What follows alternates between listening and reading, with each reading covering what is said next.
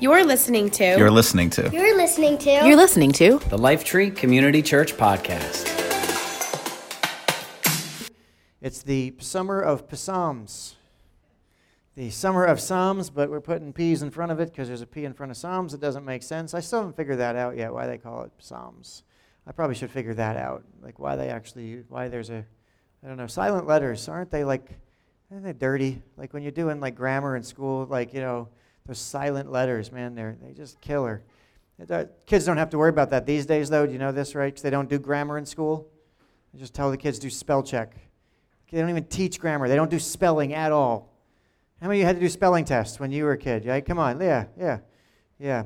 Not Vic. He was too young. He was a kid when he didn't have grammar back then. But they don't teach grammar in schools anymore. Serious. It's ridiculous. Anyway, I digress. So we're exploring the Psalms and taking a look at what they mean and how they might help us today. Because the Psalms, if you remember, these are songs. They're songs and poems written by musicians and singers and things like that. And they're not necessarily meant to be understood literally. So many times we can read through the Psalms and it sounds poetic and cool, but like it's kind of some weird stuff. Like, God, would you shatter their teeth? And, you know, God, would you smite them and, you know, send rocks, you know, rain rocks down on their family? Like, oh, that's delightful.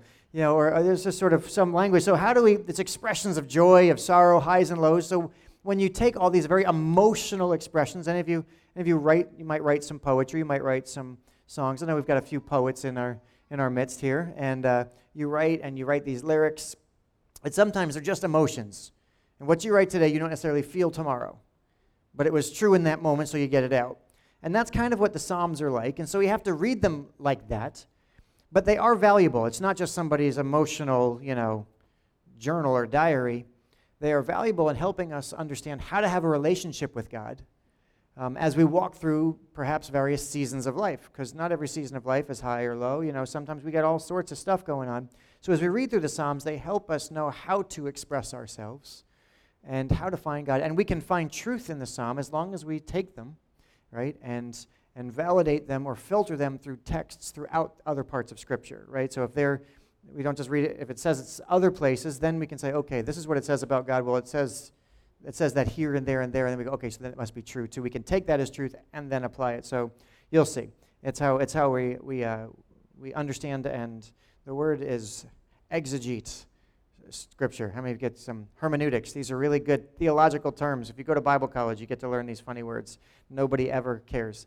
All right, so anyway, Psalm 18. We're looking at Psalm 18 today. In your programs, you should have gotten bookmarks. And in there, I would encourage you, we forgot to mention this last week, we have a whole summer of Psalms reading plan for you that each week you can read that Psalm, and you can read it once a week. I would really encourage you to read it once a day for that whole week, because then it begins to kind of start to sink in a little different. You hear things differently when you read it day after day after day. So we've got a whole summer of just a reading plan for you, if you'd like, and would encourage you to do that. And it will line up with what we're sharing here at Lifetree. So that's just, that gives you a map kind of where we're going for the summer. So I'm going to read just a portion of Psalm 18 to you. It's written again by King David. And I'm just going to read a little bit to you. Actually, next week we're going to talk more about a different part of Psalm 18, but just a little bit. Starting in verse 25, it'll be on the screen behind me. So I'm going to read it, then I'm going to tell you the story behind it, and then I'm going to come back to it. Okay? Make sense? Good. And if not, we're doing it anyway. So here we go. Chapter 18, verse 25 says this: "To the faithful, you show yourself faithful. To those with integrity, you show integrity. To the pure, you show yourself pure, but to the crooked, you show yourself shrewd. You rescue the humble, but you humiliate the proud. You light a lamp for me. The Lord my God lights up my darkness."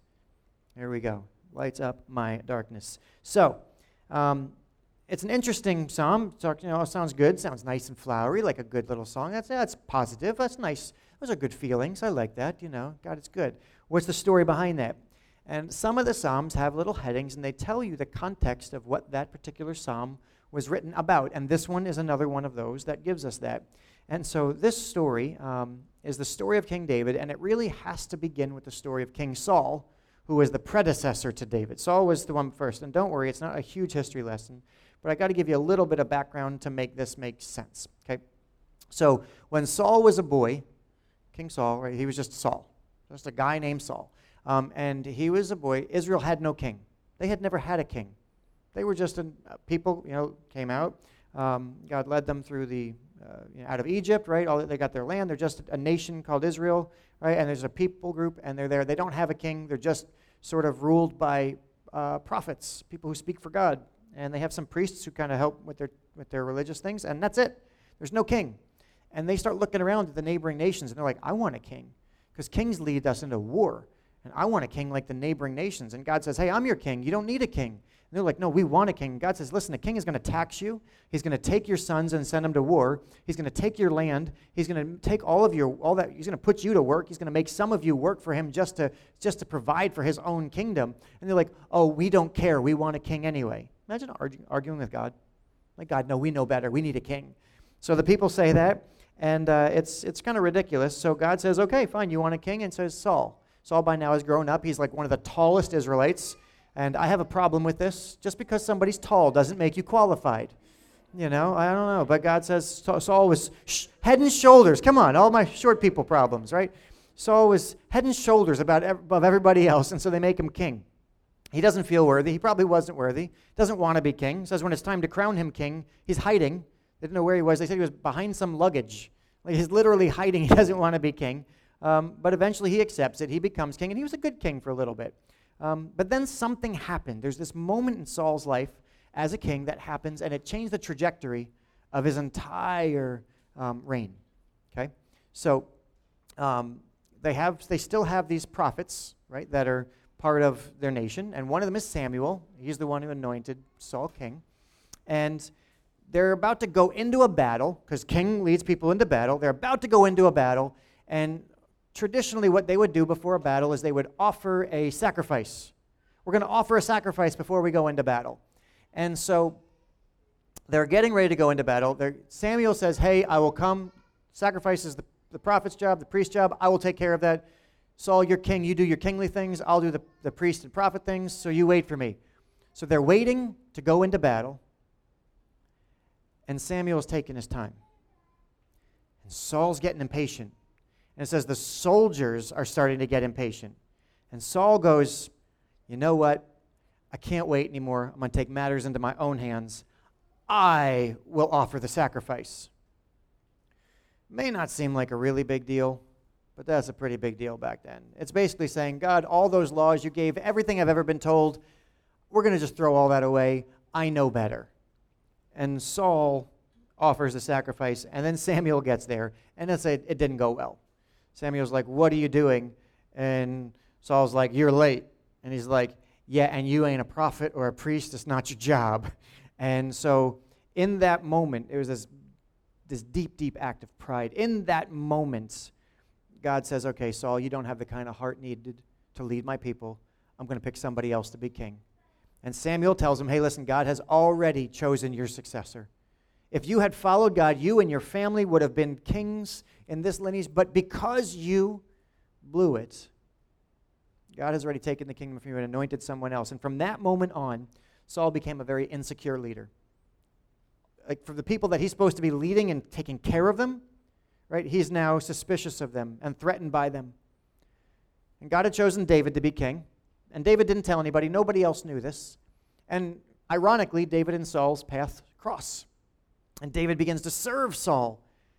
And David knows he's supposed to be king, and he's not even trying to be king. He's just trying to be a good helper to Saul. It says he played music like Vic on the guitar, and he's making Saul feel better. Saul's like, yeah, that's good, yeah, because he would get anxious. And so, he would get upset, and then music, David would play the harp, actually, so it's more like this. He'd play the harp, and then Saul would feel better. And so David would help, and then David was a soldier, and David would beat Goliath for Saul, and David would go out and win battles because David was this incredible soldier, and David would do all this good stuff for Saul. He did nothing but good for Saul, and you know what Saul did in return?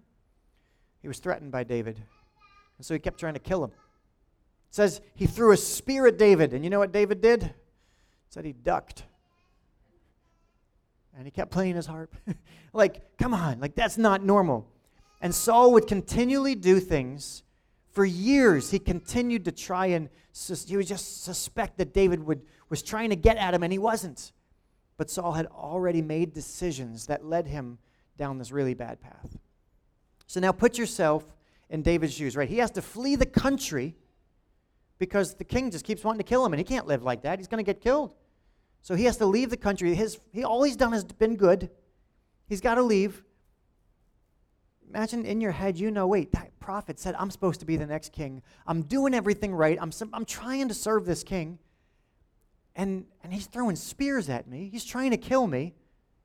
I refuse. David actually has opportunities along the way to kill Saul. He's got multiple opportunities. Saul is sleeping, just so happens, in the cave that David's hiding in. And David's men are like, it's your chance. It's your chance. Just end it. God's already made you king. Let's just end it. And David says, I refuse. He refuses. I'll tell you, it's so hard to do the right thing when others don't play fair. When they don't honor the code. It's like bad guys attacking the good guys when the good guys are trying to keep doing good for them. It's not right. It's painful. So David's got this, Saul just continues to come after him. And then David has other enemies aside from Saul. Other enemies. I'm not going to tell you about all of them. One of them, his name was Nabal. He was a very rich man, beautiful family, lots of property. David's good to him, protects his sheep.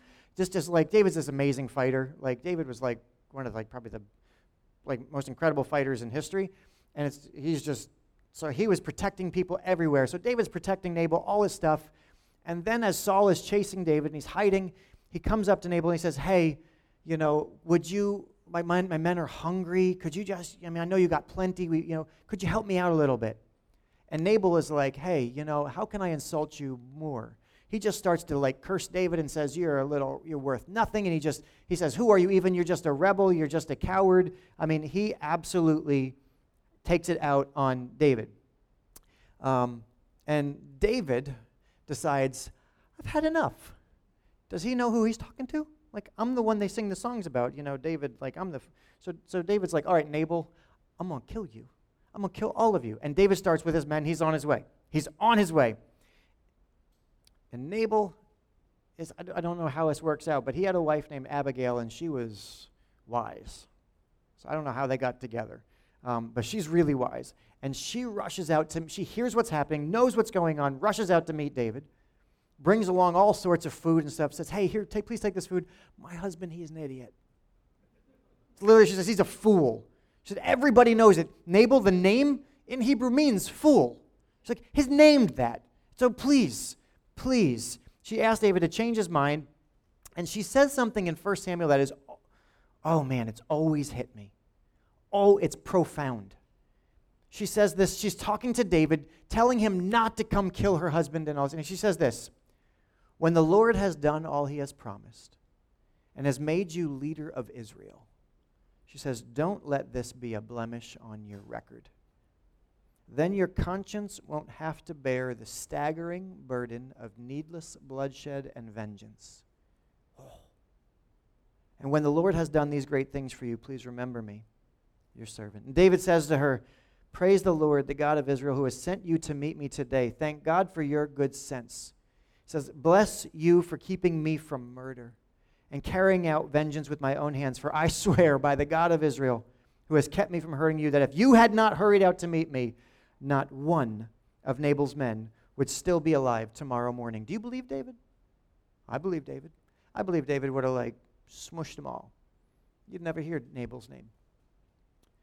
But there's something here about her saying, oh man, that just always stood out to me. Don't let this be a blemish on your record. How many of you wish there were people that had come to you at moments in your life with that kind of warning?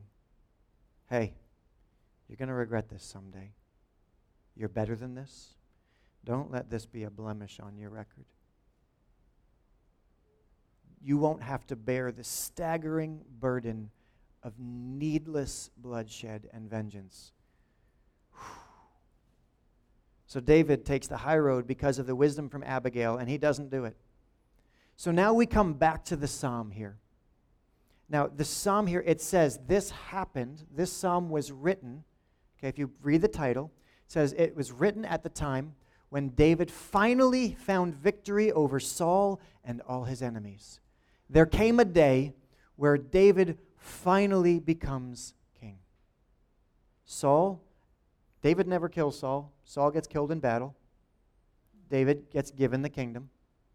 When David's enemies are now dealt with, and there's this moment where David sits down and he goes, wow, God, you did it. You did it.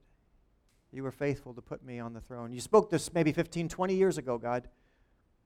It didn't happen necessarily the way I thought it was going to happen, but God, you did it. And he's now passing on wisdom as he's writing this. That's the context for this psalm. He has now finally found peace from all his enemies, people like Nabal, people like Saul, all the people that are attacking him. And this is what David is passing on. It's wisdom he's gained through all his years, through years of watching people succeed even though they were rotten and immoral, even though they did wrong to him when he was trying to do what was right. Now he's on the other side of that. He's fought to do what's right the whole time. We know David's not perfect. We'll get to that in a moment. But he has fought to do what's right as best he can. He's on the other side, and he's offering wisdom back to future generations. We're going to read it again. So now read it with that kind of context, and listen to it again. He says this, to the faithful, you show yourself faithful. To those with integrity, you show integrity. To the pure, you show yourself pure. But to the crooked, you show yourself shrewd. You rescue the humble, but you humiliate the proud. You light a lamp for me, the Lord my God lights up my darkness. Here's the takeaways for us.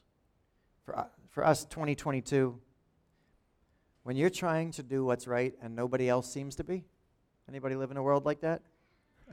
Where maybe everybody else doesn't get in the memo that they're supposed to live right and they're just cheating and cutting corners and taking the easy way out and serving self.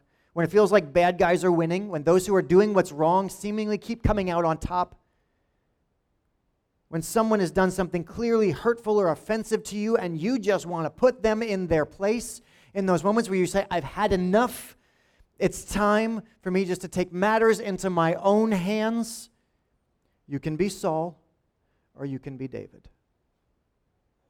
You get to pick. You get to be Saul or you get to be David. When you are tempted to take the easy way out, here's what David just wants you to hear. Ready? It's very simple. 3 words. God sees you.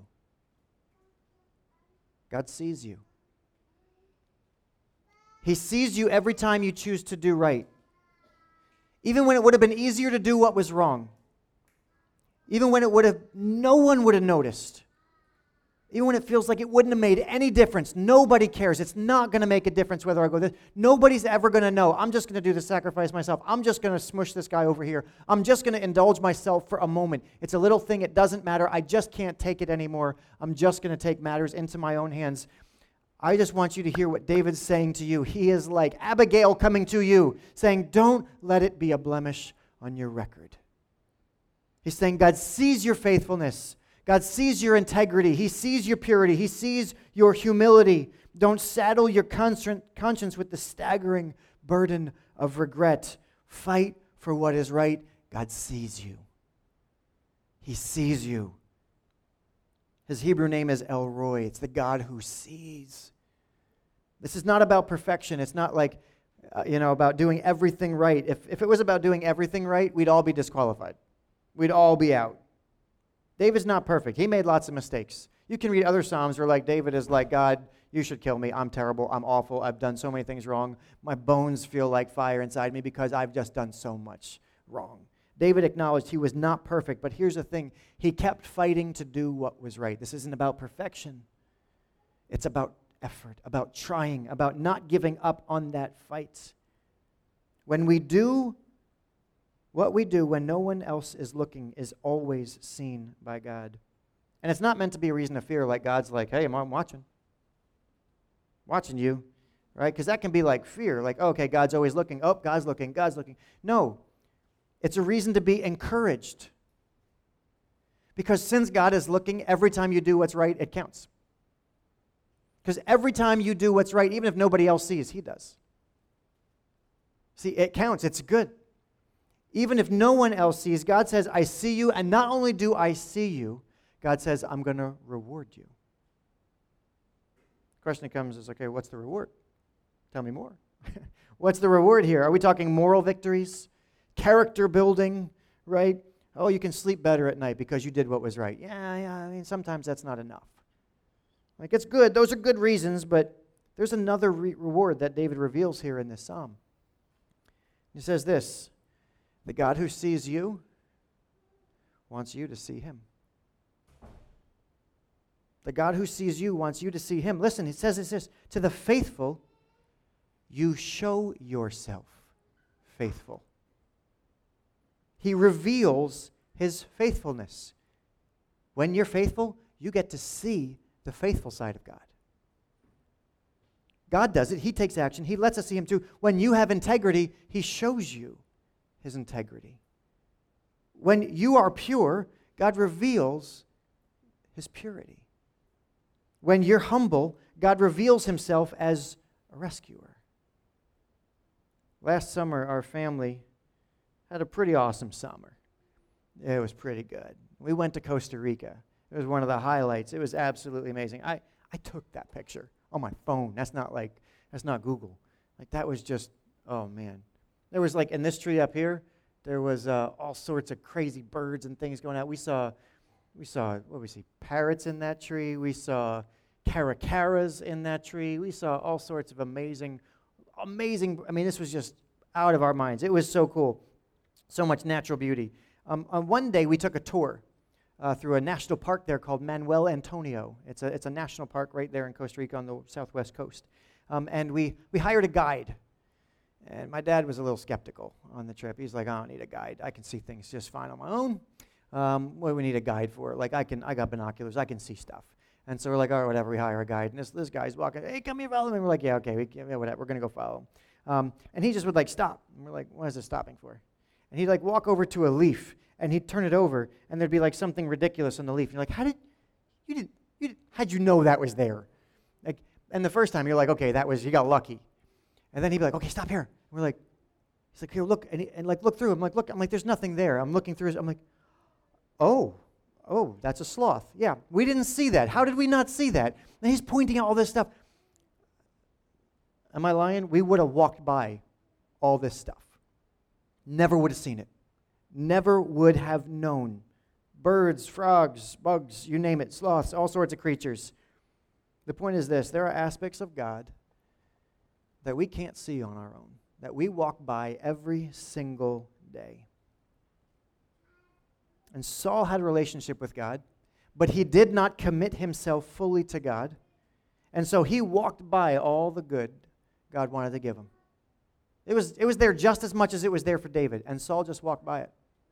He missed out. It doesn't mean God loves you more because you're pure. It doesn't mean like you're more special or you're more God's favorite or anything like that. You're not more valuable. It simply means that there are parts of God that we can't see until we do what's right. There are just simply parts of his character that you can't find until you walk that road. You want to see the faithfulness of God, you got to be faithful. You want to see the purity of God, you got to be pure. You want to see his integrity, his quality. You want to see the rescuing of God, you've got to be humble. You've got to do those things. So again, we take to the Psalms and confirm what we sense they're telling us through other scriptures, right? It's just David saying these things. How do we know this is true? Go to Titus, New Testament. It says, everything is pure to those whose hearts are pure. But nothing is pure to those who are corrupt and unbelieving, because their minds and consciences are corrupted. It confirms that our purity is absolutely connected through our faith, through our vision. We can't see it. If we're not pure, everything else looks dirty. There are some people, not you, nobody in this room, who would be pessimistic. They're like a half-empty kind of people. Sky's always falling. How can you have those people in the same exact world as people who are joyful? Let me tell you, to the pure, all things are pure. To the joyful, right, you see the joy. To those who see God, you see that side of life. And it's not saying we ignore the other side of life. It's still there. It's just not leading. It's not the only thing we see. Jesus himself affirmed it in his famous Sermon on the Mount. He says this, "Blessed are the pure in heart, for they will see God." Purity connected to sight. God says, hey, I see you. He says, but I want you to see me too. I want to reveal my goodness to you. When God sees us doing right, we get to see him in all his righteousness, in all his goodness. And he's saying, listen, even when nobody else sees, when the world around you is telling you just take the shortcut, take the easy way out, take it in your own hands, just do it your way. God's saying, hey, listen, do it the right way. I see you. And not only do I see you, but you'll get to see me when you do that. There are qualities of God we can't discover until we do what's right. To the faithful, he shows himself faithful. To those with integrity, he shows integrity. To the pure, he shows himself pure. So how do we do that practically? What does that look like? Real world. Okay, so that's nice, church little message, but we're going to walk out of the senior center. We didn't even get to play bingo. And what next? How are we going to practically live this out? What does it mean to be faithful? What does that actually mean? Being faithful means trusting even when you don't understand how or where or why or what or who. When you have no answers and you're like, God, when you sense God telling you to do something, particularly in moments perhaps that you go, I definitely wouldn't normally do that thing, but you're asking me to do this thing. Being faithful means being full of faith. God, I trust you. I trust you. A story is told of a night a house caught on fire and a young boy was stuck upstairs. His father is shouting at the window to him from the ground, saying, jump. I'm going to catch you, bud. Jump. And he knew the boy had to jump to save his life. And all the boy could see is smoke and flames and this stuff. And he says, Dad, I can't see you. And his dad says back to him, it's okay because I can see you. That's all that matters. See, faith is about trusting that God says he can see you. It's okay, God, I'm going to take this step. Wherever you ask me to go, God, I'm going to do it. If you will be faithful, so will he. He won't fail you. Caitlin, you couldn't sing a more appropriate song. We can't experience the fullness of faithfulness of God until we activate ours. So here's the question for you. Is God prompting you to do something in faith right now? Perhaps this past week you felt like God just sort of stirring you to do something and you're like, I don't really want to do that, and you're kind of shoving it away. Maybe the past month you feel like God's telling you to do something and you're like, I don't want to do that. You want to see the faithfulness of God? Be obedient. Be faithful. Trust him. Jump. Jump. What does it mean to be a person of integrity? On April 14th, 1912, a ship thought to be unsinkable, carrying over 2,000 people, hit an iceberg and sank, taking with it 1,500 lives. The reason the Titanic sank has been debated for many years. It could have been arrogance on the part of the crew. It could have been shoddy workmanship, perhaps rivets and things like that, or screws that weren't, made well. It could have been dangerous conditions, but here's what we know for sure. It's what they couldn't see that sank them. It's what they couldn't see. An iceberg, 90% of an iceberg is below the waterline. It's just a biological fact. About 10% is what you can see. So if you see, whatever you see of an iceberg above the water, 90% is going to be below the water. There's a teacher named Tim Elmore, and he uses a metaphor for that as our integrity. He says your integrity is 10% above the water and 90% below the water. He said most of your integrity people will never see. But that's what sinks the ship. He states that we often spend about 90% of our time investing in the 10% people can see, and rarely spend much time at all investing in the parts that nobody will ever see, but the part that actually determines who we are.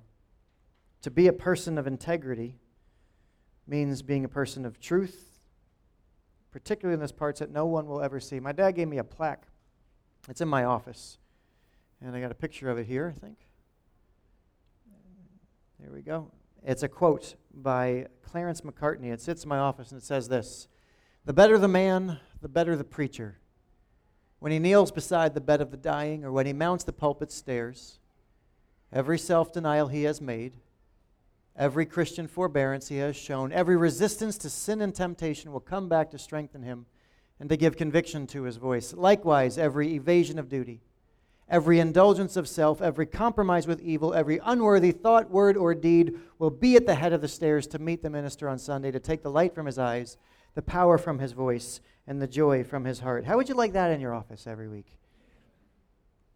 Every time I preach, I look at that. Because you have no idea what I do all week. I could get up here and just preach. Sounds good. But it would be absolutely nothing if inside I'm falling apart. That's what integrity means. It's up to me. Just like it's up to you to be a person that people hope that you will be. Not that people expect you to be, or that people need you to be. Who has God called you to be? Are you being true to yourself? You being a person of integrity, everything you do matters. And so the question again is there anything God perhaps is revealing to you right now inside you that he's going, this is not who you are. You're violating your integrity here, and you know it. Is God putting his finger on any part of your life? I want to encourage you, let God transform you into a person of integrity, because if you will, you get to see God in all of his goodness and rightness. What does it mean to be a person of purity? We've talked about this often. Guard what goes in, right? Kids' song, be careful little ears what you hear, be careful little eyes what you see, be careful little hands what you do, for the Father up above is looking down in love. So be careful. Feed yourself what's pure. Think about what's pure. Refuse to chase what isn't. Once served under a pastor that said, how do you stay pure in a world that's so dirty? How do you stay pure in a world that's so impure? Like every time you look anywhere, it's just garbage, garbage, garbage. How do you stay pure? And he goes this, you don't. He said, you just wash often. Every day you get on your knees and say, okay, God, here's where I messed up. It's confession. God, I confess I blew it today. It's not perfection, but God, keep me right. It's never going so long that you say, God, I stopped asking for forgiveness. I don't care anymore. I'm just going to do what I want. Don't get to that point. That's how you stay pure. So is there something you need to repent of, to remove from your life? I can promise you it will be worth it. And finally, what does it mean to be humble? Someone once said humility is like holding God's hand. Like imagine a child in a store. I'd invite my son up, but he's bigger than me now. I admitted that first time. But when little children hold your hands in a store, they have no idea where they are. They just trust that you as a parent know, and that you're not going to lead them wrong, and they're going to follow you wherever you go in the store. They're going to walk with you holding God's hand, holding your hand. That's what it's like to be humble. It says, God, I trust you. I'm going to hold your hand. Wherever you go, I trust you. I don't know, but I trust that you do know. God, I don't see it all. It doesn't mean, elevating yourself. It doesn't mean demoralizing yourself. It just means seeing yourself clearly. God loves us all equally. All people, we're all equal. None of us are better. It doesn't matter if you're taller than me. You're not better than me. You hear that? You're not better than me just because you're taller than me. Doesn't matter how old, how young. Doesn't matter what you look like, what you can do. We're all equal in God's eyes. Humility just says we're all equal in God's eyes and we all need God. That's humility. So is there some sort of pride in you? Are you thinking too little of yourself? Are you thinking too much of yourself? Is there something God prompting you to surrender, to let go of, to say, hey, you are not holding my hand here? If we will commit ourselves to living like that, we get to see God in brand new ways in all his fullness. In Costa Rica, there's a saying. It's everywhere. What is it, Ethan? Pura vida. There you go. It means the pure life. The good life. How you doing? Pura vida, right? That's just it. It's good. Life is good. Pura vida, right? It's just everywhere. It's an answer. It's how you talk about stuff. It's what you say. It means everything is as it should be. King David had a hard life, filled with all sorts of challenges and injustices, and yet he discovered that when he did what was right, he experienced God in brand new ways. Saul had that same opportunity, chose to take matters into his own hands, and you can see from that point in his life, it was a steady descent into losing his mind, into losing his spirit, into losing everything that he had. Because he refused to trust God, to see that part of God. So I want to encourage you. You want that pura vida? You want that pure life? We get there by living the pure life. God will show himself to you as you live out faith, integrity, purity, and humility. I'm going to call the band back up, and we're just going to close with a song. We'll ask you to bow your heads. We're going to close in a word of prayer. I'm going to take a moment. I just want to invite you in this time, if perhaps in one of those key areas God has just been speaking to you, just take one. Maybe there's something about faithfulness that God has just been speaking to you about being obedient to him, trusting him, following him. Maybe there's something about your integrity that God is saying to you, that you're violating it somewhere. Maybe there's something about your purity and God's saying, hey, you need to wash your hands of this. You need to come to me and say, this doesn't belong in my life anymore. Or maybe it's about humility. Maybe you need to just stop trying to do it all in your own power. Say, God, I'm not strong enough. I'm not good enough on my own. I need you. So I just want to invite you right now, where you are, just allow God to do some business in your heart, to work on you, to correct some things. Maybe in his own way, just to tell you one thing that you need to do to respond today. Remember, he's good. He doesn't want to smush us. He's not here to punish us and say, how dare you. He says, hey, come to me. I love you. I want you to see me. I want you to see me.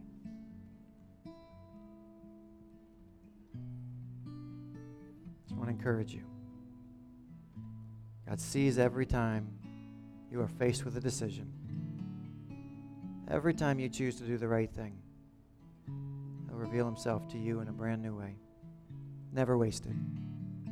Even if nobody else sees, it's never wasted.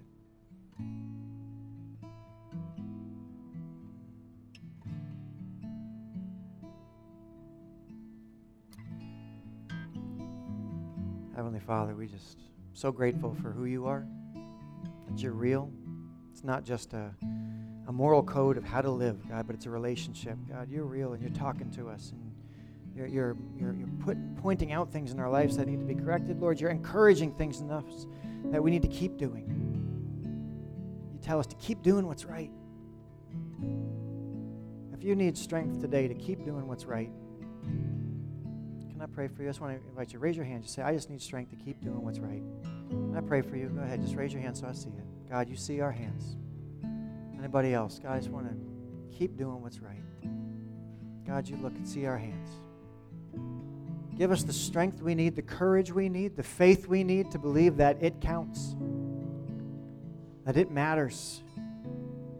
We're not here just to serve self. We don't just get brownie points for doing what's right. Lord, we actually get to see you in brand new ways. Give us that strength that we need.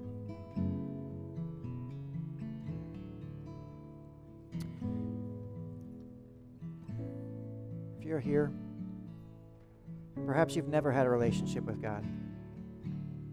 Say, God, I've never actually done any of that. Heard about it, thought about it, but never really considered it for myself. Maybe something about these scriptures stood out to you, and you go, I want to seek the goodness of God for myself.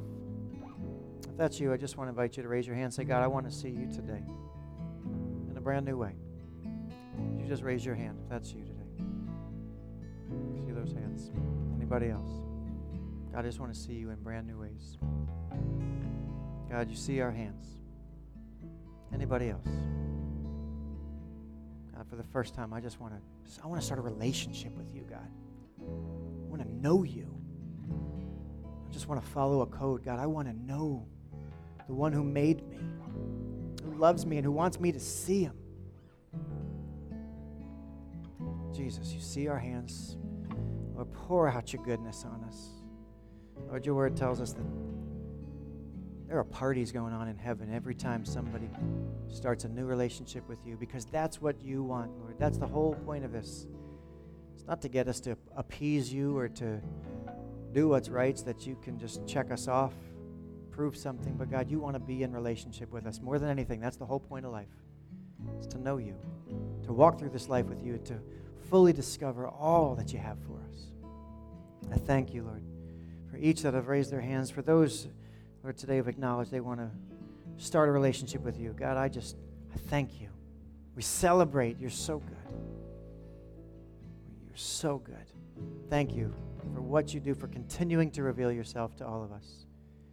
And God, encourage us as we go throughout this week to fight for what's right so that we can find that pure life, to live that way. It's in your wonderful name we pray. Amen.